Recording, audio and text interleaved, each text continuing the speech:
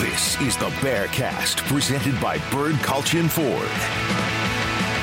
Bird Culchin Ford has been in Waco since 1936. Ford is the #1 selling truck in Texas 43 years running. The Bearcast is also presented by WellMed Medical Management and USMD Health System Dallas. Here's Craig Smoak and Grayson Grundhoefer. And welcome into the Bearcast on this Tuesday, January 23rd, 2024. I'm Craig Smoak, Sikkim365.com, 365 Sports radio host. Catch me Monday through Friday from 3 to 6 on the 365 Sports YouTube channel. And also, as always, joined by Grayson Grundhoefer, Sikkim365.com. You can check his writings all over the website, and a lot of that lately here with the transfer portal and with recruiting in full swing, and now with a little sign of life when it comes to the start of actual football activities for Baylor football. And, of course, basketball season rages on as well, so we'll get into all of that. Got Garrett Ross behind the scenes as well, so a full crew on this Tuesday and a little over an hour to unpack a lot of different headlines and news and notes from Baylor Athletics. So, Grayson, it's cold, it's rainy, it's very much a January day out there, but how you doing with what seems like nonstop news and notes and activity when it comes to particularly recruiting in college football right now? Right. I mean, it just continues to be busy. And Baylor already started school, I believe, last week. And so it's an interesting dynamic, right, where you're still seeing visitors, still seeing Baylor be active in the transfer portal, yet classes are already underway and the team's already starting to, get together, have meetings, saw workout videos for the first time this offseason. I believe that was a day or two ago. So, yeah, it's a really interesting dynamic as recruiting literally never stops, and now it feels like the transfer portal never stops, especially in the offseason, and we saw that yesterday with Baylor.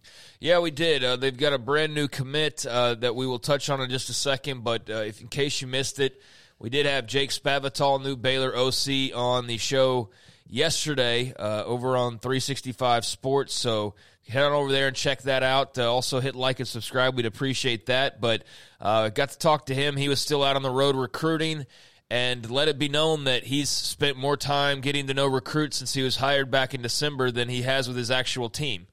So that's the way the calendar has worked as of late. Now, fortunately, that's going to change, and I believe like either today or tomorrow, but this week, they get to actually get back to working out with the team and being around the team, and they will have not full-blown practices, but opportunities to start the installation process. So that's one thing that is getting ready to get underway this week. They're getting off the road finally, and will be actually around the team. But crazy to think that he spent more time with recruits, and he was hired, nearly 2 months ago, than he has with his actual players. Yeah, that's just kind of crazy that that's the way that it works, but that's the way that it's worked so far. Yeah, and him being a new hire, too, makes that situation even tougher, right? Because he's still trying to get to know the team, get to know kind of the personnel, obviously have to install a system as well. So there's a lot for him to do, but recruiting is really important, and it's something that Baylor has to improve upon, I think, and wants to improve upon and just get better in all areas of it. And so in order for that to happen, you got to go out, build these relationships with Texas high school football coaches, which we've seen a lot of, and just continue to maintain those relationships and connections with a lot of the high school prospects. And I think Baylor's done a really nice job of that. We've seen coaches at South Oak Cliff a ton. Saw Dave Aranda was there a couple days ago. The whole staff was there, it felt like a week ago. So that's one. But they've been going everywhere. And it's been really, really cool to see that kind of effort. And I mean, that goes on every single year, but it just seems like it's been more on display this offseason. Yeah, so he's been out on the road along with the rest of the staff. They'll get back to finally enjoy life on campus again here in the coming days and get to work with the players. We also have spring football dates that are coming up here in just a little less than 2 months now. We'll see the team back out on the field, so that's exciting to have that known along with the green and gold dates. And so spring starting to shape up a bit, but let's talk about what is the I guess the biggest priority on the to-do list right now, and that's being on the road and recruiting and finishing things up before the dead period. And yet another transfer portal commit for the Bears. It's been a fast and furious offseason. They've had, 8 commits through the transfer portal. I believe the total last year was, 12 or 13 when all was said and done. So they're closing in on that number, and, of course, there will be more attrition post-spring ball and more guys to add potentially as well. But Steve Linton from Texas Tech, the latest pledge to Baylor through the transfer portal, defender. And Grayson, help me out. Is he a defensive lineman? Is he a line? Like, what is his actual position here? Yeah, so he's an edge, so he's going to play jack for Okay, Baylor. because he's listed as a tight end on one site. He's listed as a linebacker on another site. And I believe on our site he's listed as a tight end, so we might want to correct that there. Okay. Yeah. Probably supposed to be defensive end, but he's going to be an edge. So a little typo there, and on ESPN he's listed as a linebacker, so that's why I asked, because I'm sitting here going, I thought he was an edge rusher, but I'm seeing 2 other positions other than that listed. So an edge rusher is what you're looking at here. And Texas Tech, first time we've seen Baylor pluck away a player from Texas Tech during the transfer portal era. Of course, Texas Tech went out and grabbed A.J. McCarty last year, so they've dipped into the Baylor bag. So now on the reverse here, and Steve Linton's the guy, and why is he the guy to be commit number 8 through the transfer portal? Yeah, I mean, this is a position Baylor's been looking at addressing for the entire kind of portal cycle. I mean, they really targeted 2 guys specifically. Gardner Webb, outside linebacker Ty French, who ended up at West Virginia, and then Bowling Green, outside linebacker Cassius Howell, who committed to Texas A&M. So once those 2 were off the board, Baylor was kind of reevaluating things, reevaluating the position, reevaluating the guys who were in the portal. And Steve Linton was kind of a late addition to the portal because he graduated from Texas Tech first, which allowed him to be a grad transfer and utilize his final year of eligibility without having to sit out a year, because he did transfer to Texas Tech from Syracuse just a year ago. So Baylor brought him in late. He was a guy I mentioned on the premium side a couple times as there were rumblings that there could be interest there. And then early on Sunday, got confirmation that he was going to be on Baylor's campus. He ultimately visited on Sunday and then made his decision on Monday. So a really quick turnaround for Linton. He fits kind of what they want, though. I mean, 6'5", 235 pounds. He's got 44 tackles, 10.5 for loss, 6.5 sacks, 3 forced fumbles over the past 2 seasons. He destroyed Baylor in McLean Stadium this past year, had 3 sacks, 2 forced fumbles in that game. Truly a career day for him. But ultimately, the reason you bring him in is because of his pass rushing ability. PFF has him graded at 87.1 as a pass rusher. That would be better than anyone on Baylor's current roster. He's going to come in and provide an upgrade there. And I think for that reason, you bring in a guy like this, you pair him with Garmin Randolph, and you feel like the jack position is solidified after losing Byron Vaughns a season ago. He only played in 7 games last year, so there is that. You want to get much more than 7 games out of him, and the 3 sacks that he had in the entire year were all against Baylor. So I don't know what that says, that he didn't have any other games, and I know what that does say about Baylor, that they gave up 3 sacks to one guy, and that was his entire season total. That's not the best note in the world, but that kind of fits with the media guide coming out of last year's season, and just kind of all the sorts of just hair-pulling sorts of notes that came out of that. That's certainly one of them, of a guy got his season total of 3 sacks against you and you alone. But that's clearly how he helped get on their radar, was having a performance like that. So, yeah, that was something notable, the 3-sack effort against Baylor that also included 2 forced fumbles in that game as well. So the Bears certainly know who he was. Outside of that, let's see, 10 tackles in the other 6 games that he played in, and has been around for a while now. This will be his 6th year coming up. And, man, we're seeing a lot of 6-year guys, and we're seeing a lot of 3-team guys now as well. It's almost like becoming common that everybody's played at 3 schools, but he spent 4 seasons at Syracuse and then at Tech last year. So, yeah, Steve Linton, 6'5", close to 240, the latest addition, pass rusher, edge from Dublin, Georgia. So here you go, commit number 8, and Where does that, as you know, we play this game, where does that leave you now? Have you got your 8th commit in here? And I guess let's start off, where does he fit, you think, in the Baylor defense as they are making changes? Dave Aranda now taking over more responsibility.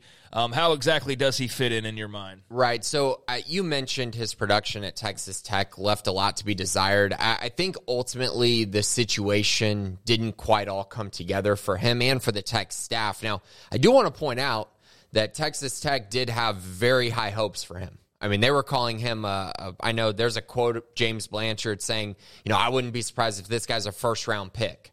Here's his name in the first round the next year. So basically this offseason. So I think that that's really important to mention is that Tech saw the upside in him and believes he is very, very talented. Things didn't all come together for various reasons. That happens sometimes. So I think a fresh start could be exactly what he needs. So we'll see how that kind of translates. But ultimately, his main role, his main function for Baylor this upcoming year is going to be pass rushing. He has got to get after the quarterback. I think he's going to be their primary third down pass rusher, so third and long type situations. He's going to be on the field a ton. I think you'll see situations where he and Garmin Randolph are on the field together. That was supposed to happen last year with Vaughns and Randolph. It just didn't quite come together. But ultimately, I do think he will split reps as well with Garmin and then also be on the field at the same time with him as well. So I'm excited. I think that this is I know the staff is really excited kind of about what he could bring to the table athletically, and I think he's different than what they have on the roster. Like I said, his pass rushing grade is much different than what Baylor has right now, and so he could bring a little bit of juice there and really help them. So depth, ability to get after the quarterback, and ability to create havoc plays, I think are kind of what you're going to see with him, and while it might be a risk, I think it's a risk worth taking. Yeah, I mean, he definitely did not pan out in the 1 year in Lubbock the way that they thought he could. Like you said, though, has tremendous upside. So the goal now is for him to be a factor, and that's going to be on Steve Linton. So, your third school in 6 years, that's nothing out of the ordinary, but what that is that's your last shot now coming up. And you've got to take full advantage of it. And we know this staff is in desperate need of playmakers, so this is a need for both sides in more ways than just the position fit. But they need him to produce and get his butt in gear and show the skills that clearly a lot of people see in him. And he needs them to put him in the right spots and to have the right people around him to fully complement what he could potentially do. So we'll see how this marriage works. But quick trip down the altar, and now Baylor's got their 8th pledge for the transfer portal class here in 2024 from Texas Tech defensive end Steve Linton. So here we are, DeQuan Finn at quarterback, couple of offensive linemen, Omar Agbedian and Kurt Daniker, wide receiver Ashton Hawkins, tight end Michael Trigg. That's what you've done so far on the offensive side. And Jamal Bell from Nevada. I don't know if he's not on there, but he's another one. Yeah, you'll see him on our list here. So, Jamal Bell at wide receiver. So 2 wide receivers, him and Ashton Hawkins, as well as tight end Michael Trigg. And then a pair of defensive backs in Cameron Jenkins and Kendrick Simpkins along now with Steve Linton there as your edge rusher. So there's your 8 pledges so far for this Baylor recruiting class. And so where does that leave us as far as the transfer portal goes now? Got a dead period coming up here pretty soon. Where coaches will, be able to get off the road and start to work with the team. So what are you eyeing as far as the rest of the possibilities that are currently out there? Right. So with Bell, they're actually at 9, which is kind of a good number currently. They also brought in 2 JUCO prospects, and so I know those go to the 2023 class, but still, or the 2024 class, but still kind of a part of this transfer portal haul. In regards to new additions, you got some early enrollees arriving as well. But in general, with the transfer portal, I think this is a situation where you're going to see Baylor sit back. I think if you find the right guy on the defensive line or offensive line, maybe even wide receiver, you take a shot. But I kind of I'm hesitant to say they're going to make any more additions at this point from the portal this cycle. I think you're going to see them go into the spring, see what they have on the roster, see what guys leave after the spring, because to be honest, I think this roster still could use a little more attrition or could see a little more attrition, and that would give them more spots available to work with. I also will say I think there's this huge expectation this offseason that this next portal cycle after spring football is going to be unlike anything we've ever seen. I would say that this current cycle was unlike anything we've ever seen, and so now you move to this one, and you could see more of the same, which could give Baylor opportunities to upgrade the roster with even more talent. So I think they're probably going to wait on that. Is it possible they bring in someone else? Sure, it'll be a best available type, likely on the offense line or defensive line, and then obviously there's also a 2024 target that they're still working on, but he would not be an early enrollee, and that's Josh Lair, the safety out of Fort Bend Marshall, who I know we're going to talk about in a little bit. But that's where they're at right now. I don't see much more movement here, much more additions heading into spring. Post-spring, I do see more additions potentially happening. And so the dead period coming up, in less than 2 weeks now. You've got February the 5th, the date where the dead period will start, and that will last for a little less than a month through March the 3rd. So we're in a quiet period, I guess, coming up here pretty soon, and then an actual dead period, and then another quiet period. And so that'll all be working its way through the calendar, but you'll get contact starting back up in April, but still a couple weeks to go of transfer portal madness, so to speak, around the country. And we've seen plenty of that, and we've seen plenty of activity with Baylor, but it is going to quiet down a little bit, it appears, for the green and gold, while others remain very active. And like you said, possibilities that they could do some more, but for the most part, you're now at 9 guys, and there's not a lot of spots on this roster right now because they didn't lose many players this offseason. So that is something that will have to work itself out during spring football. You did mention a name there, though, Josh Lair from Fort Bend Marshall. Yeah. Who is committed to Washington, and clearly the Huskies, after their great college football playoff run, have had a little bit of change going on up in Seattle as well, with Kalen DeBoer now at Alabama, along with a lot of the staff that was up there in Seattle. They moved quick to hire a coach, and now it's all just about trying to get what you can done, and they go with Arizona's Jedd Fisch, which is of interest because Arizona making their way into the Big 12 next season, and certainly would have been right there near the top of the favorites just based on what they had set up following this past season and the big win in the bowl game over Oklahoma, and the fact that you got a really talented quarterback in Noah Fafita and a really great receiver in Tetairoa McMillan, among various other players. And those two, fortunately for the Wildcats, are sticking around in Arizona with new head coach Brent Brennan. But a lot of other guys are finding their way. I saw Texas picked up a guy today from Arizona, and Alabama's obviously going to get some guys. But this does have a wide-ranging effect, all of the changes going on. So what does this mean for a Washington commit, Josh Lair, and Jedd Fisch trying to pull him up there to Seattle, even though he originally committed to Kalen DeBoer, and just kind of how all does that work in possibly Baylor's favor? Right, so he signed with Washington, but he Washington was let out of his national letter of intent once Kalen DeBoer took the job at Alabama. And so now he's just kind of open. He's going to be able to start his recruitment over. His top 3 were Texas, Baylor, and Washington. So that gives you an idea of kind of where Baylor is at in the pecking order. I will also say that there are some other schools that have gotten involved since he was let out of his release. Obviously, Alabama is one that I think people would naturally bring up because DeBoer is there now, and it would kind of make sense in that regard. But the schools that I'm hearing kind of the most traction on are Texas A&M and LSU, outside of Texas and Baylor, of course. So A&M, LSU kind of getting involved there. He could potentially take an official visit to A&M because he didn't take one, I don't believe, during his recruitment. So, yeah, that gives them a little bit of an advantage. But on the flip side, for Baylor, Matthew Pallage has a great relationship with him. Lair was extremely interested in Baylor the moment he got the offer. He took an official visit to Baylor. The Bears were a serious contender. But he took an official visit to Washington right before he made his decision, and that really made up his mind for him that he was going to end up in Seattle. But now Baylor's got another shot at it, and he's a 4-star prospect, a really, really high-level recruit, a guy who I think would solidify Baylor's star position for the future. They have Kendrick Simpkins for this year, but he only has 1 year available, the Western Kentucky transfer.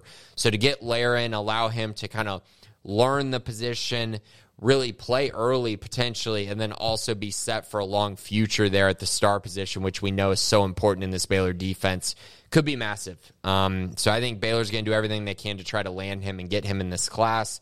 He would sign in February, but he would not enroll until the summer with the rest of the prospects. So that's kind of where things are at there. Lots of competition, highly rated individual, highly rated guy, but also a guy who's got great connections at Baylor, specifically with Matthew Pallage. Yeah, he was rated as a 3-star coming out of Fort Bend Marshall, but had offers Baylor, LSU, Texas, Washington. I mean, a good group of schools. So now one of, I guess, dozens of players out on the market once again. Players from Alabama, all free and clear for the next, 3 weeks now, because it's already been about a week since Saban retired. That created a ton of chaos with that talented of a roster being let loose, and Kalen DeBoer being hired at Alabama. Releases Washington's roster, Jed Fish taking over at Washington, releases Arizona's roster.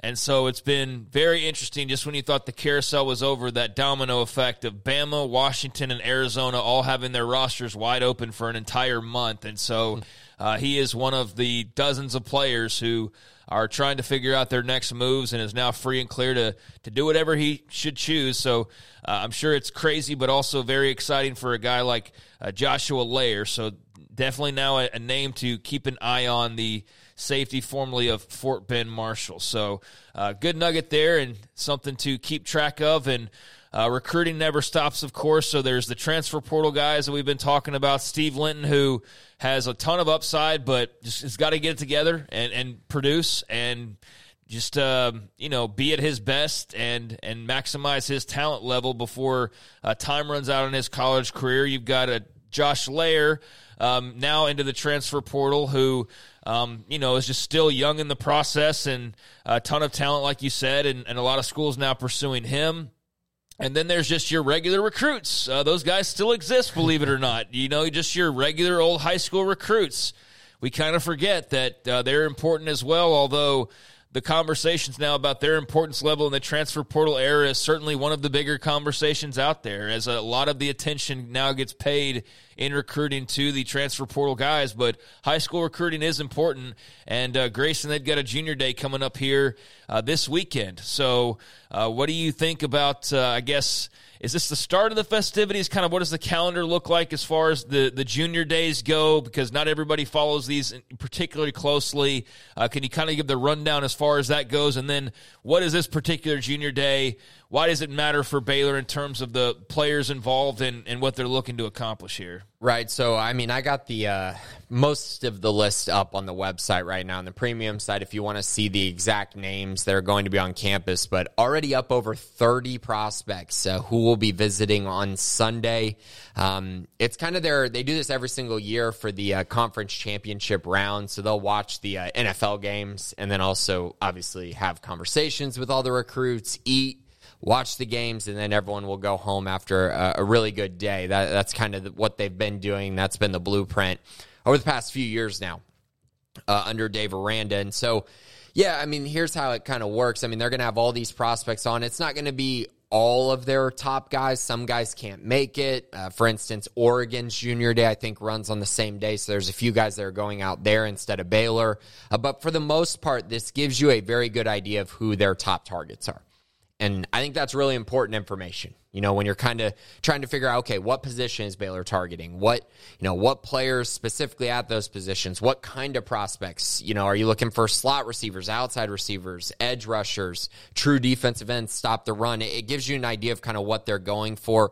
Also, with all these new coaches on the staff, it's also good information, right? Because, what Jeff Grimes wanted and Eric Mateos wanted on the offensive line is very different than what Chris Kapilovic wants on the offensive line. And so those type of changes are very intriguing as well. But ultimately, I think there's a lot of hype around the 2025 class based on kind of all the tweets that everyone's seeing, the amount of spaces that you have in this upcoming recruiting class, this notion that, Baylor had a bad recruiting class in 2024 because it wasn't ranked highly.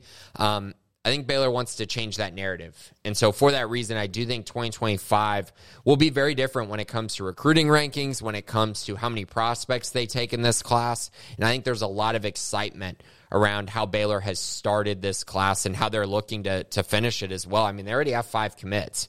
3 on the offensive line, 1 quarterback, 1 receiver. So they're already off to a great start, but now it's just about adding more and more talent. You got Keenan Hall, who came in from SMU, so trying to figure out, who's he going to target at running back? What kind of prospects can he get on campus? Well, 2 SMU commits are going to be on campus. So, I mean, that gives you an idea of kind of the work that he's put in to building up this junior day as well. So, yeah, a lot of good nuggets here, a lot of really good prospects, multiple 4-star prospects, a couple top 100 prospects will be on campus, and then all the commits. So, a really fun weekend and a very important weekend. If you're not a Sikkim 365 Premium subscriber, I very much recommend it for something like this. So Junior Day coming up this weekend. I noticed they'd thrown out another offer today to a Texas baseball commit, Ed Small, who I just saw. I guess Aaron Appleberry from the staff retweeted him, but 2025 wide receiver who is committed to Texas to play baseball. So there you go. Ed Small, wide receiver out of the Austin area, it appears. One of the latest. What high school? Let's see what his huddle says. Great radio. Oh, it's okay if you don't know. No, it's all right. I'm just waiting for the internet connection to Austin Anderson High School. Oh, okay. Cool. Yeah. So Austin Anderson's Ed Small, Texas baseball commit, getting an offer, looks like here within the last hour from Baylor football. So, yeah, just thought I'd pass that along, as well as they're continuing to throw out offers. That also seems like something that's happening on a daily basis right now, as well as offer announcements. So they've been very busy. Again, if you haven't had a chance to check it out yet, we did talk to Jake Spavital on 365 Sports yesterday for a good 20 minutes or so, and he dove into just getting to know Dave Aranda a little bit and just being around and kind of getting back on the road here in Texas. And it was good stuff, and was certainly, a nice, it's like a nice hot meal on a cold day, because we've got football news, but it's not the kind of football news, if you're not into recruiting, that you typically would want. And so it was nice to kind of get a little bit back into just the actual team, and it's good to do the recruiting stuff too, but that was also a nice little side dish, and looking forward to hearing more from the assistant coaches here over the next few weeks, and then eventually getting into spring ball. But recruiting definitely hot and heavy right now. So I think football-wise, that's about it. Meanwhile, on the basketball side of things, it's been very up and down last week for Baylor basketball as a whole, and really Baylor basketball on both sides. It's been a rough near couple of weeks. They are a total of 2-6 in their last 8 games combined. Are the Baylor men and women right now. And that's right in the heart of Big 12 play. So there's no guarantee that is going to change over. You hope that you can get a little stretch going, but it's just so difficult. And so here we are now, where you've got the Baylor men, still a top 15 ranked team, but after starting off Big 12 play 2-0 with wins in Austin and then against TCU, and also, 3-0 against Houston, which was a very nice win, of course. They've, since that Houston game, dropped a blowout loss to Kansas out in is that... that's women's, That's right? the women. Yeah. Sorry. Let me get to the men's here, because that's who I started off with. So the men, since their big win over... That's the women's as well. No wonder it was looking like that. It's got the double page up there, so... Yeah, I'm tripping, and sorry about that, or I guess my internet's tripping here. Let me get to the men. All right, so they're not quite 2-6. They are 3-5 combined in their last 8 games, I believe. But anyways, the men with a nice start to Big 12 play, wins over Oak State, and then BYU, and then Cincinnati, but have now dropped their past 2 games with the loss to Kansas State in overtime up in Manhattan, a very winnable game there, and then turn around and heartbreak in Austin on Saturday. Last time they'll travel to Austin. It's not like football. That could very well happen pretty frequently. It's just not going to be, obviously 2 games a year, home and away, like it used to be every single season. But their last trip to Austin for the foreseeable future, and they lose it late, 75-73. So the Baylor men, after that 3-0 Big 12 start, now 3-6 and 2 with back-to-back losses, and they are off for a few days before traveling to Fort Worth to take on TCU this Saturday on ESPN2, an afternoon game. So, man, 2 losses, but by a combined 6 points, including an overtime loss. And the Texas one just really grinds my gears for a variety of reasons, but especially after the whole Rodney Terry debacle against UCF. Like, you let them turn around and beat you and get a nice top 20. That just ticked me off, and man. There he goes jumping around again like he won a total Super Bowl hypocrite. after a total hypocrite. All the, yeah, just awful. He was saying one thing and doing another last week, but you know what? That's his prerogative, and everybody clearly saw the hypocrisy there. But you know what? He gets to laugh because they got the win. So he gets to celebrate now after being the guy who everybody was rightfully poking fun at for his total overreaction to getting beat by UCF. And then here goes Baylor just opening the door right back, man.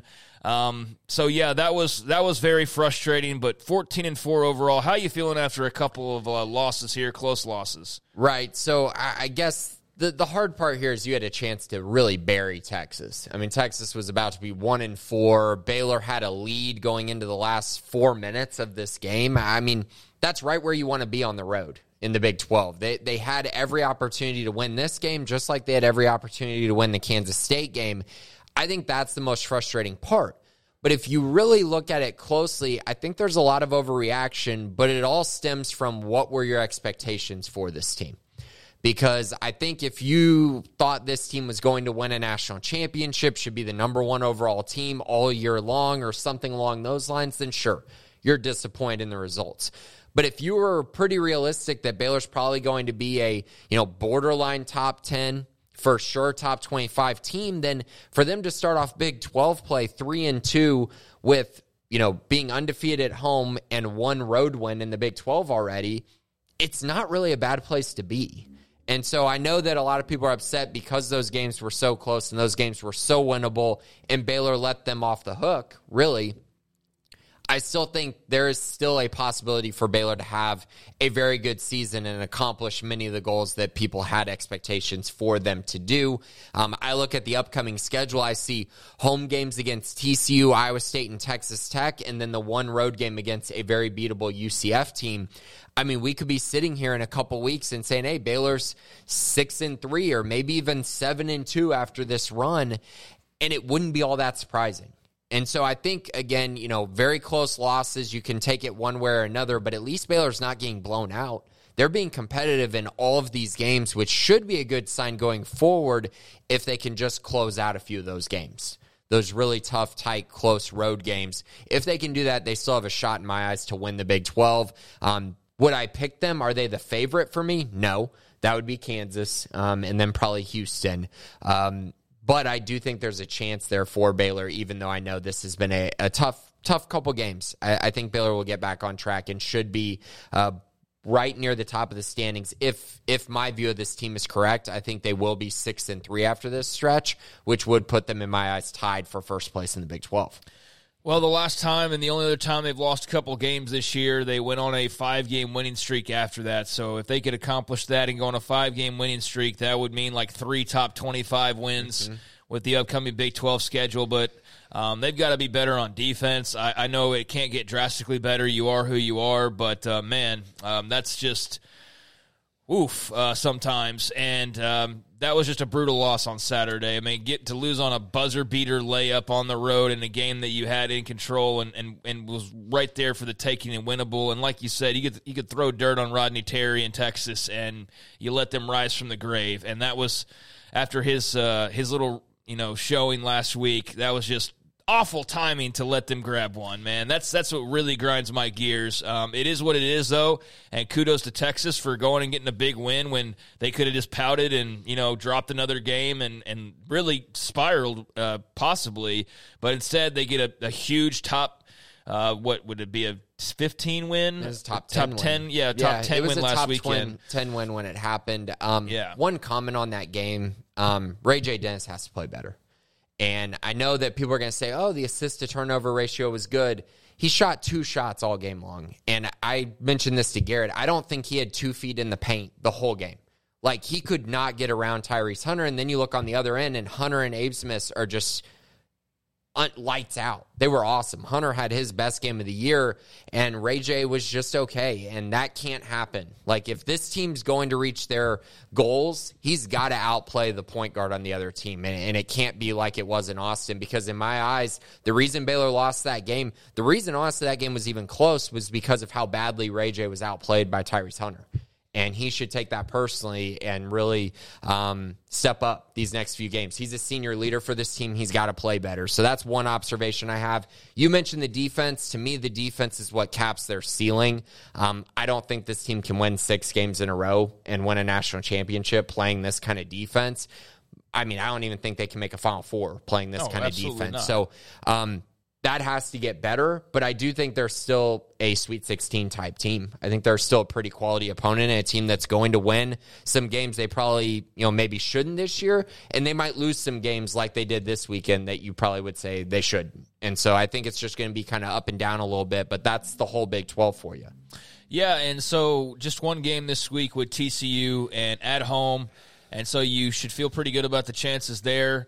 And then you'll hit the road next week for UCF. But beyond those 2 games, which are against unranked opponents, after that, I believe 5 of your next 6 or 5 of your next 7 are against top 25 teams. So you better win these games that are on paper winnable, and teams that are, out of the top 25 and that are at home. So like this weekend, you better beat TCU. Like, you can't afford to lose to TCU, or else that would be just a really bad look for you to drop 3 straight and then to lose to the Frogs and kind of put yourself in a bad position. So we'll see how they respond, but they do need to respond and get up off the canvas like they did the last time they dropped a couple in a row, or this thing could get kind of sideways pretty quickly. You cannot afford to skid in the Big 12.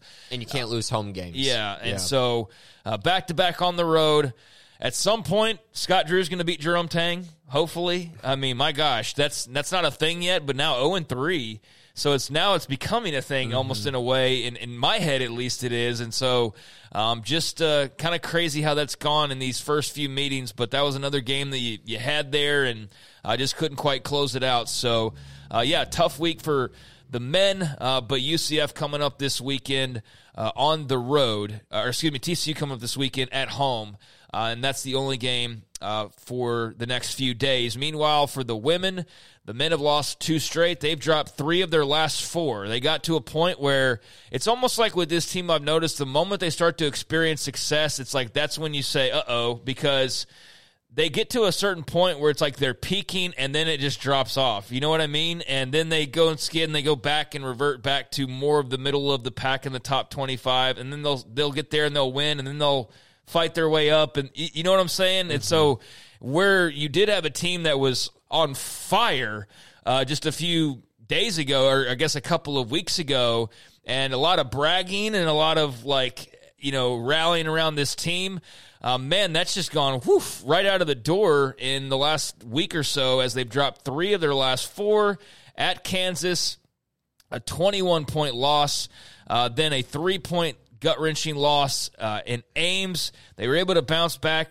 at home, returning last week against UCF with a close victory over the Knights, but then turned right around in a 3-point loss to number 4 Kansas State. A huge opportunity, had the lead, and just went freaking as ice cold as you can possibly go, other than scoring 0 points, basically. 16 points in this. High school girls team score more points. Like that's what you would get in like a 2A boys high school game, is like a 32-24 game. This is basically what they did in the second half. 16 points. Outscored 28-16. They lose by 3 to number 4 Kansas State. That is brutal. To go that cold in the second half. But that was the difference, and that's what got K-State the big road victory. So the first loss in the history of the Foster Pavilion comes down in what really should have been a win. And so K-State is now 19-1 and 8-0 in the Big 12, and Baylor now 4-3 in the Big 12, just like that. Yeah, and to make matters even worse, Kansas State didn't even have their best player. Didn't even have their best girl out there. Nope. That is...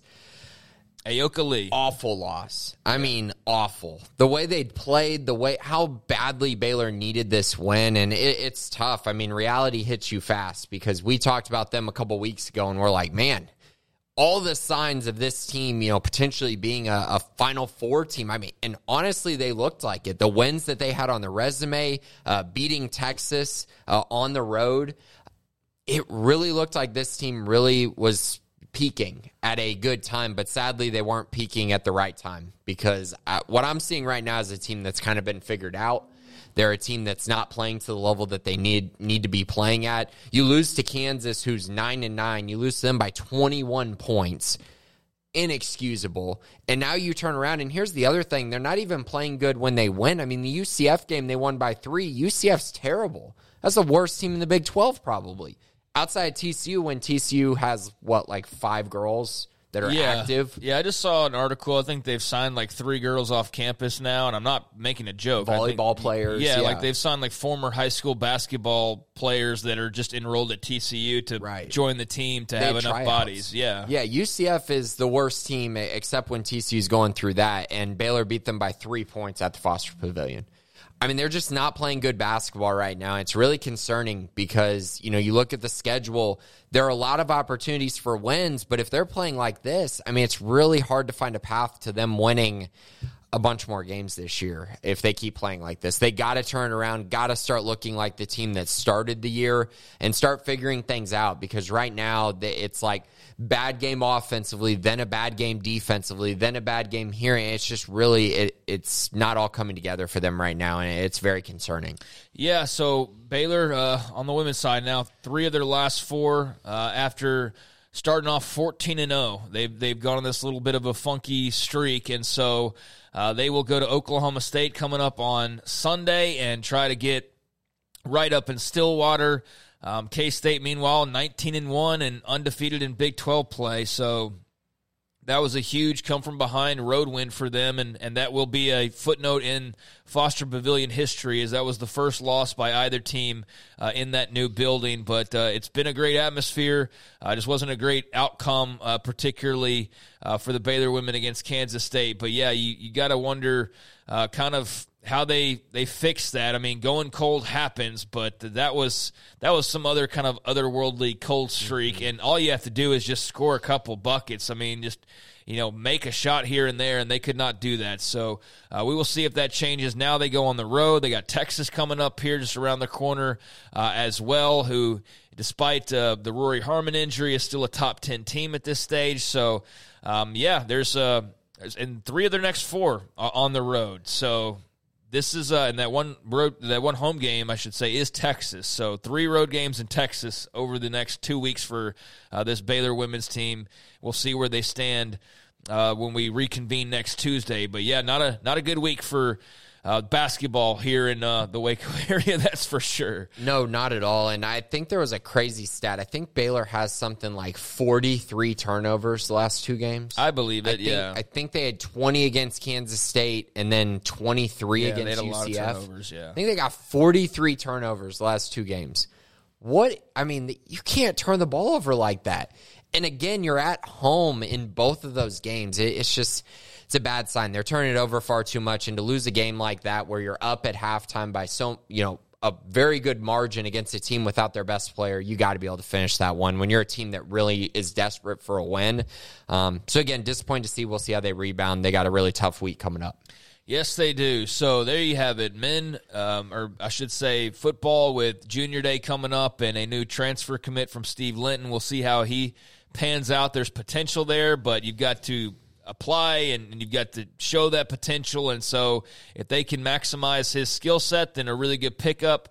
We'll see how that goes. But coach is out on the road, about to wrap up that, though, and get to work on campus with some, getting to know you in the case of a Jake Spavital and these other new coaches and new players as well. It's a whole new thing, but that's getting started over the next few days.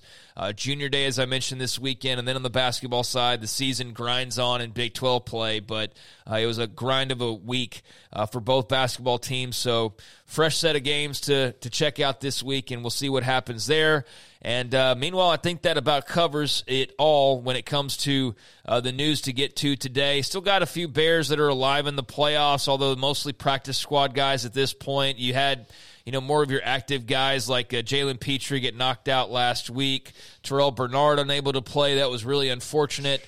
Buffalo certainly missed him in their loss to Kansas City. It was very obvious right out of the gates when they just attacked the middle of that defense. And A.J. Klein, who, wasn't an active player for most of the season, he has to basically come out of like semi-retirement basically, or whatever it was that he was. They were already missing Matt Milano for the year, so losing both of them. Yeah, and so A.J. Klein has to come in for Terrell Bernard, and Terrell Bernard left such big shoes. He was having a fantastic year, so that was unfortunate to see as well. But, good little run by Bernard this season. Petrie had a very up-and-down year, but still one of the better reps that Baylor's had in quite some time. So 49ers-wise, you've got nobody.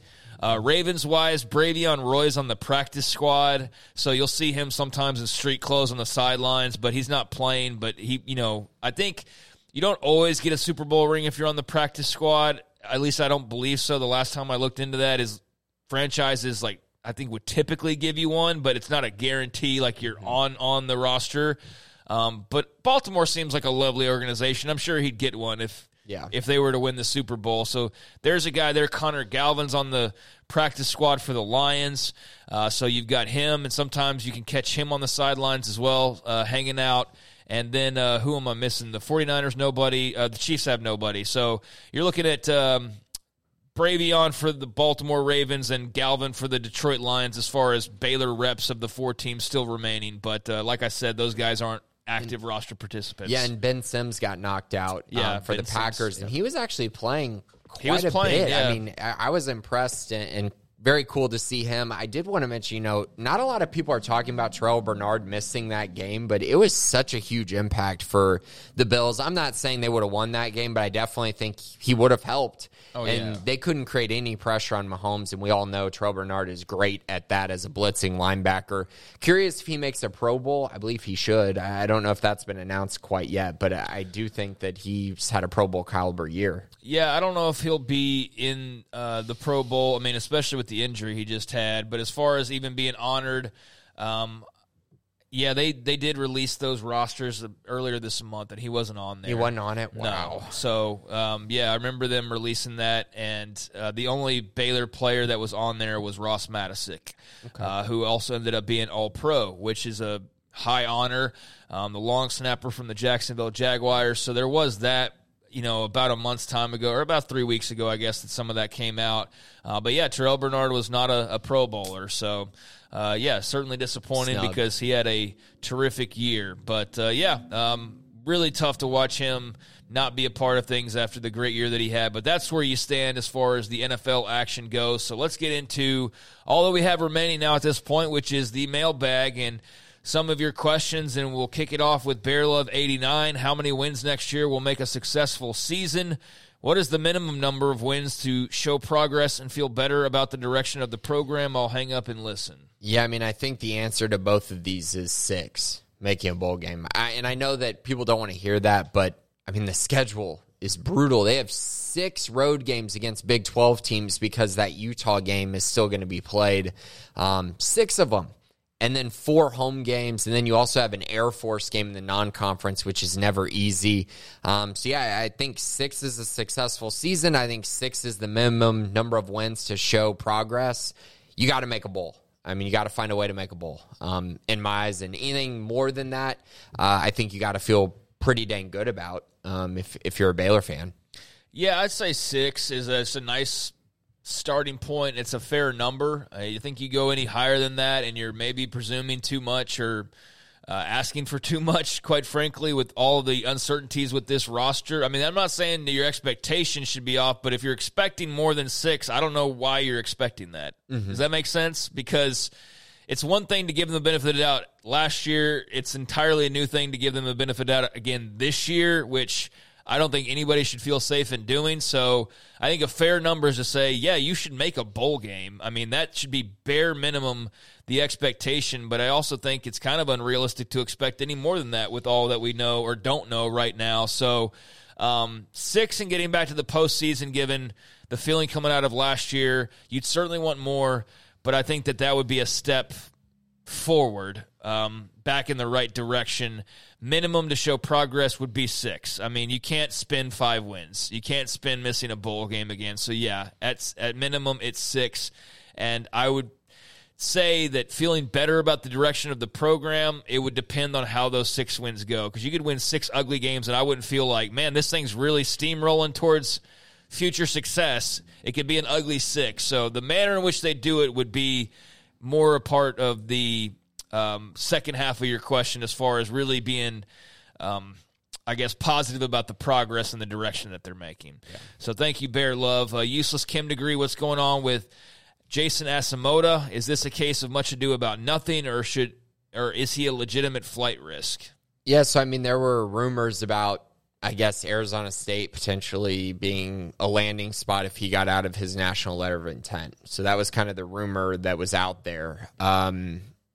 Ultimately, I think he's going to end up still at Baylor. I mean, he signed with Baylor. He's been committed to Baylor for a long time. He's a huge part of what they want for next season because they're probably going to lose Jalen Bridges, and he's going to be a very natural fit to take over that kind of small ball forward, power forward type position at 6'8". And so, yeah, he's a huge, big-time prospect. He's had an awesome season.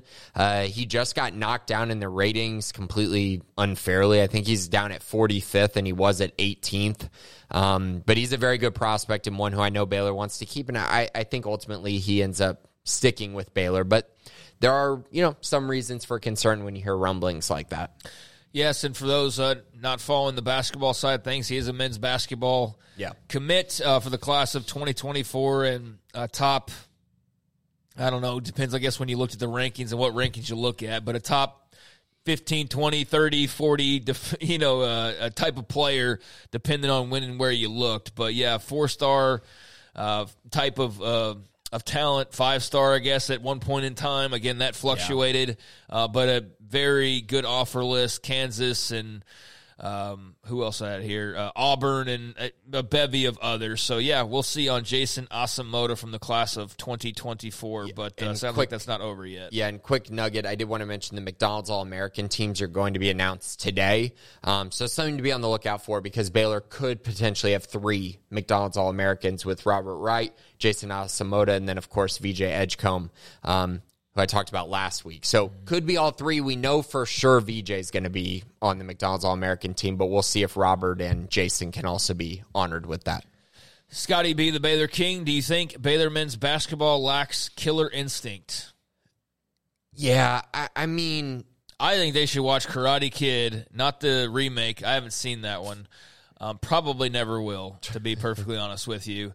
But the original, Sweep the Leg. I mean, there's a very valuable lesson there, and there is nothing that drives me crazier than teams that don't know when to put teams away, because that just means you're an average team to maybe even a below-average team when all is said and done compared to what your expectations are, because you let wins get away and you don't drive in the nails. So do you think that's a problem for this Baylor men's basketball team? I mean, it's a problem, but My issue with this is that there's going to be teams in the Big 12 that go on the road and lose close games that they feel like they should win. Right. Like, this is not – it's not uncommon, and I don't understand why people view this as uncommon. It's so much better that Baylor is losing a close game being competitive than getting absolutely blown out like some of these teams in this conference have when they've gone on the road. So I don't want to go that far. I think that they could be much better in crunch time. They've had moments where they haven't been, but then you look at the Cincinnati game and the Oklahoma State game where they were able to close games out and find a way to get the win. The Auburn game even. And so I think for that reason, I'm not ready to say that quite yet, but these last 2 games have been very frustrating because Baylor absolutely had a chance to finish the game, especially the Kansas State game where they were up pretty much, throughout late in that game and just found a way to lose. It's tough to see, but I also don't want to say they lack killer instinct quite yet. We'll see if this becomes more of a trend. Yeah, I think it's maybe a little bit too early, but not too much too early. I mean, we'll see, like you said, these next few games, but there's only so many games remaining. There's still enough that there's breathing room, but yeah, if they were to drop a couple more close games they let slip through their fingers, then yeah, like red alert, there's a problem here. But it's all expectation. Like, yes, if this is the number one team in the nation, yeah, sure, they should be, putting these games away, slamming the door shut, winning by 20. Like, if they're the number one team in the nation, but they're not the number one team in the nation. They're a top 15 team, which means when you go on the road, you're going to have problems at times closing out games. That's just the reality, I think, right now for them. Burger 86, last year BU brought 13 transfers who were projected to make significant impact. Unfortunately, that did not happen. It seems like our expectations are the same this year. What's changing? It seems that many players that Baylor is getting trying to move up to Power 5 football have not performed as expected. You agree? Why not focus on quality versus quantity with NIL? See, I think that they are focusing on quality over quantity this year. I mean, they got 9 committed. They're probably going to end up taking around the same amount as last year, but I think the quality is better this season. I also think, the construction of the roster last year was not good enough. So you brought in guys who were older, and that's great, but you didn't solve all your positional needs. And you were still playing guys who simply weren't good enough to be playing quite yet. Next year, that should be fixed because now you're playing guys who, instead of their first or second year on campus, it's their second or third year on campus, and you feel better about the improvements they made. And so I think you're putting a better team around these transfers, and you're bringing in higher quality transfers, which I do think will make a difference for this team compared to last year's team. Also, last year's team just had... It just was not a good team. It was poorly constructed from the top to the bottom, just not a great roster, too young at spots, too inexperienced at spots. Old guys weren't good enough. I think this year's team there's more reasons to be optimistic with some of the guys that they've been able to land, specifically when you look at, DeQuan Finn. I mean, that's a top 10 4-star transfer. Omar Agbedian, 4-star transfer. Kurt Daneker, high 3-star transfer. Kendrick Simpkins, high 3-star transfer. Like, these were national-type guys that they went out and landed, and they fit the scheme really well. I think Ashton Hawkins as well. So I think it is different than last year's transfer portal recruiting class. Yeah, I mean, I think it remains to be seen. I mean, there's no guarantee that I have to give you here that it's going to be any better. I mean, all we can go off of is who they're going and getting right now, and whether it works out or not, nobody knows until they actually go and hit the field. So, I mean, for anybody to claim one way or the other would be wrong because no one knows, and right now they're just transactions on paper. But you do bring up a fair point. I mean, Utah State, UNLV, Montana State, Ohio, Texas State, Western Kentucky. I mean, that's almost their entire recruiting class transfer portal-wise. You got a guy from Tech.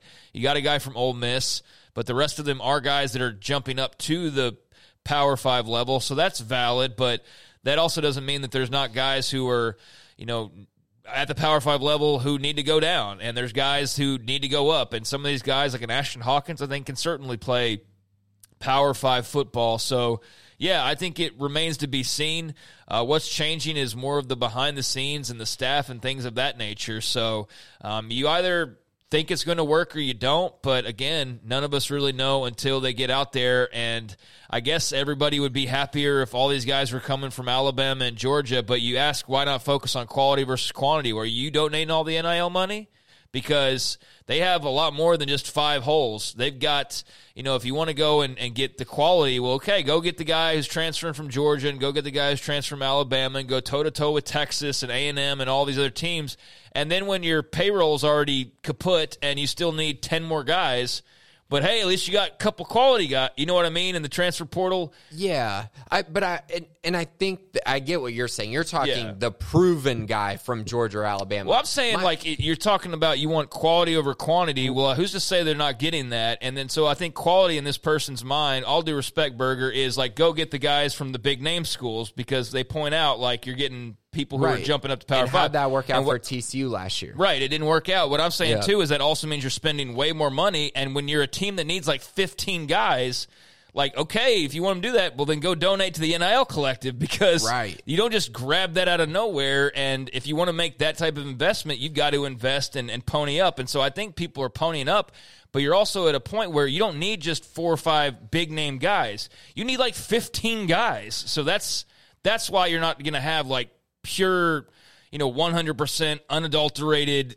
Power 5 pickups everywhere left and right from big programs, is because that's just not the way that it works, and you've got way too many needs. And that would be bad for Baylor, too, because there's so much risk involved when you're just taking a guy who couldn't get on the field at Alabama or Georgia. Like, that's not a good pickup a lot of the times. Like, yes, there's talent there, and yes, you feel like you could project them to be a really good player, but there are guys that stink at Alabama and Georgia, and then they leave and they stink in the next place, too. Like, recruiting rankings are not always correct. And so I think that taking proven commodities, even if they're at the G5 level, is a much safer bet for a team that needs proven production next year, instead of just taking these random guys who haven't done anything in college.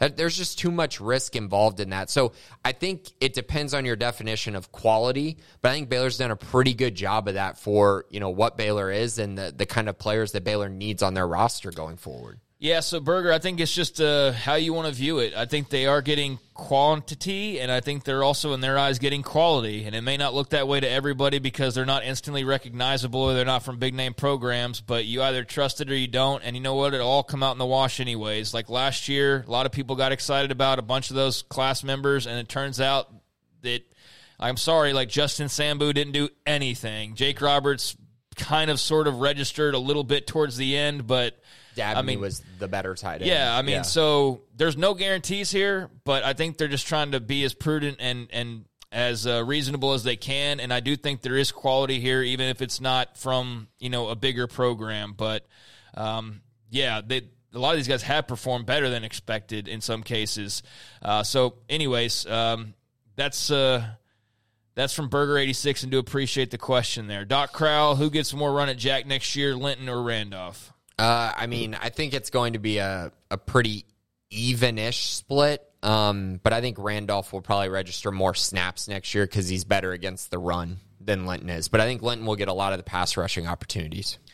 Considering how good he was at the line of scrimmage, how often are we going to be having Simpkins hunt for tackles for loss? Yeah, I think they're going to use Simpkins a lot, extremely similar to how they use Jalen Petrie. I think he's going to blitz a lot. I think he's going to be around the football a lot, around the line of scrimmage a lot. I'm not saying he's Jalen Petrie, for anyone out there that's taking it that way, but I do think they're going to utilize him like they utilize Jalen Petrie, allow him to be around the football a lot, give him opportunities to make plays, and we'll see if he can go out there and make them in the Big 12. And also from Doc Crowell, where do we donate to get Lair in the fold, the Washington signee that we were talking about earlier in the program? Yeah, that would be a huge pickup for Baylor. I think he fits kind of exactly what they need in their secondary. So, that would be more of Burger 86's, that'd be a Washington signee. That'd be more of their alley. With LSU, Texas, A&M type offers. He's, in my eyes, a legit 4-star prospect. I know recruiting rankings are kind of up and down on high 3-star, low 4-star, whatever. But I think in general, that's maybe what he wants. And I think Lair would be perfect. Andy would be a freshman high school recruit, which would add to their 2024 class, which everyone has been, not excited about. So, yeah, I think it'd be a nice pickup. Yeah. Oh, and GXG, by the way, if you want to donate, quote unquote, to that. Yeah, that's where the money goes, apparently, for the collectives and all the business matters that are related to that. GXG is the place to go. So, yeah, that's where you should go to try and help get a player like Lair in the fold. So, yeah, we'll see how that recruitment pans out, but it's certainly interesting to see all of these rosters opened up free and clear because of these unexpected coaching changes. So it's made it quite interesting here in late January. And we'll close it out today with Indy BU. Is the facilities arms race over and yielding to NIL pay for play? After watching the movement of players, it seems that it is more about money to the player than facilities. As such, do you guys see the request for donor dollars directed towards players versus facilities, athletic departments? I think that NIL is going to play a bigger role in that. and very much is probably going to be the focus. But I also think at times you are going to have to upgrade facilities. You are going to have to get better in that regard. And I think Baylor's, facility upgrades couldn't have come at a better time, to be honest, because it's kind of, you're almost done with them, and then you can solely focus on other areas of the football program. And I know recruits are really excited about Baylor's facilities, by the way. I mean, they've talked a lot about it, how excited they are. And, for high school prospects to be able to come to Baylor and have multiple years of it, it is really enticing, even though, yes, the NIL is going to play a huge factor going forward and is going to take up a lot of the, the dollars in my eyes. Yeah, I think it matters a little bit less than it used to. I think that when NIL wasn't a thing and you were just doing the $100 handshakes and the money envelope in the lockers and all the old Southwest Conference, stereotypical type of stuff, when you couldn't pay players legally, facilities, the money had to go somewhere, and you end up with Nick Saban in Alabama, who the money pot's overflowing to the point of they've got crimson-colored waterfalls. Why?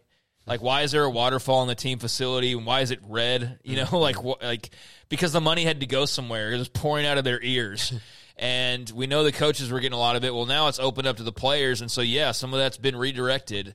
But I don't think that means that you're getting away entirely from facilities. Those are capital projects. That's important to the school. It's still important to the campus. It's important still in recruiting. Like, you still have to have nice facilities. I just don't think that they're the decision maker or breaker as much as they might have been. I think that their weight is a little bit less than it used to be, but I don't think that they don't matter. I just don't think that they matter as much as they used to, and to your point, as much as maybe NIL does. But I think that, too, is also down to who are we talking about. Mm-hmm. That's not every player. I think now everybody gets a rap as just chasing NIL dollars, and that's probably true to some extent, but I don't think that that's exactly the case for everybody. And I also think that a lot of the money being thrown around is I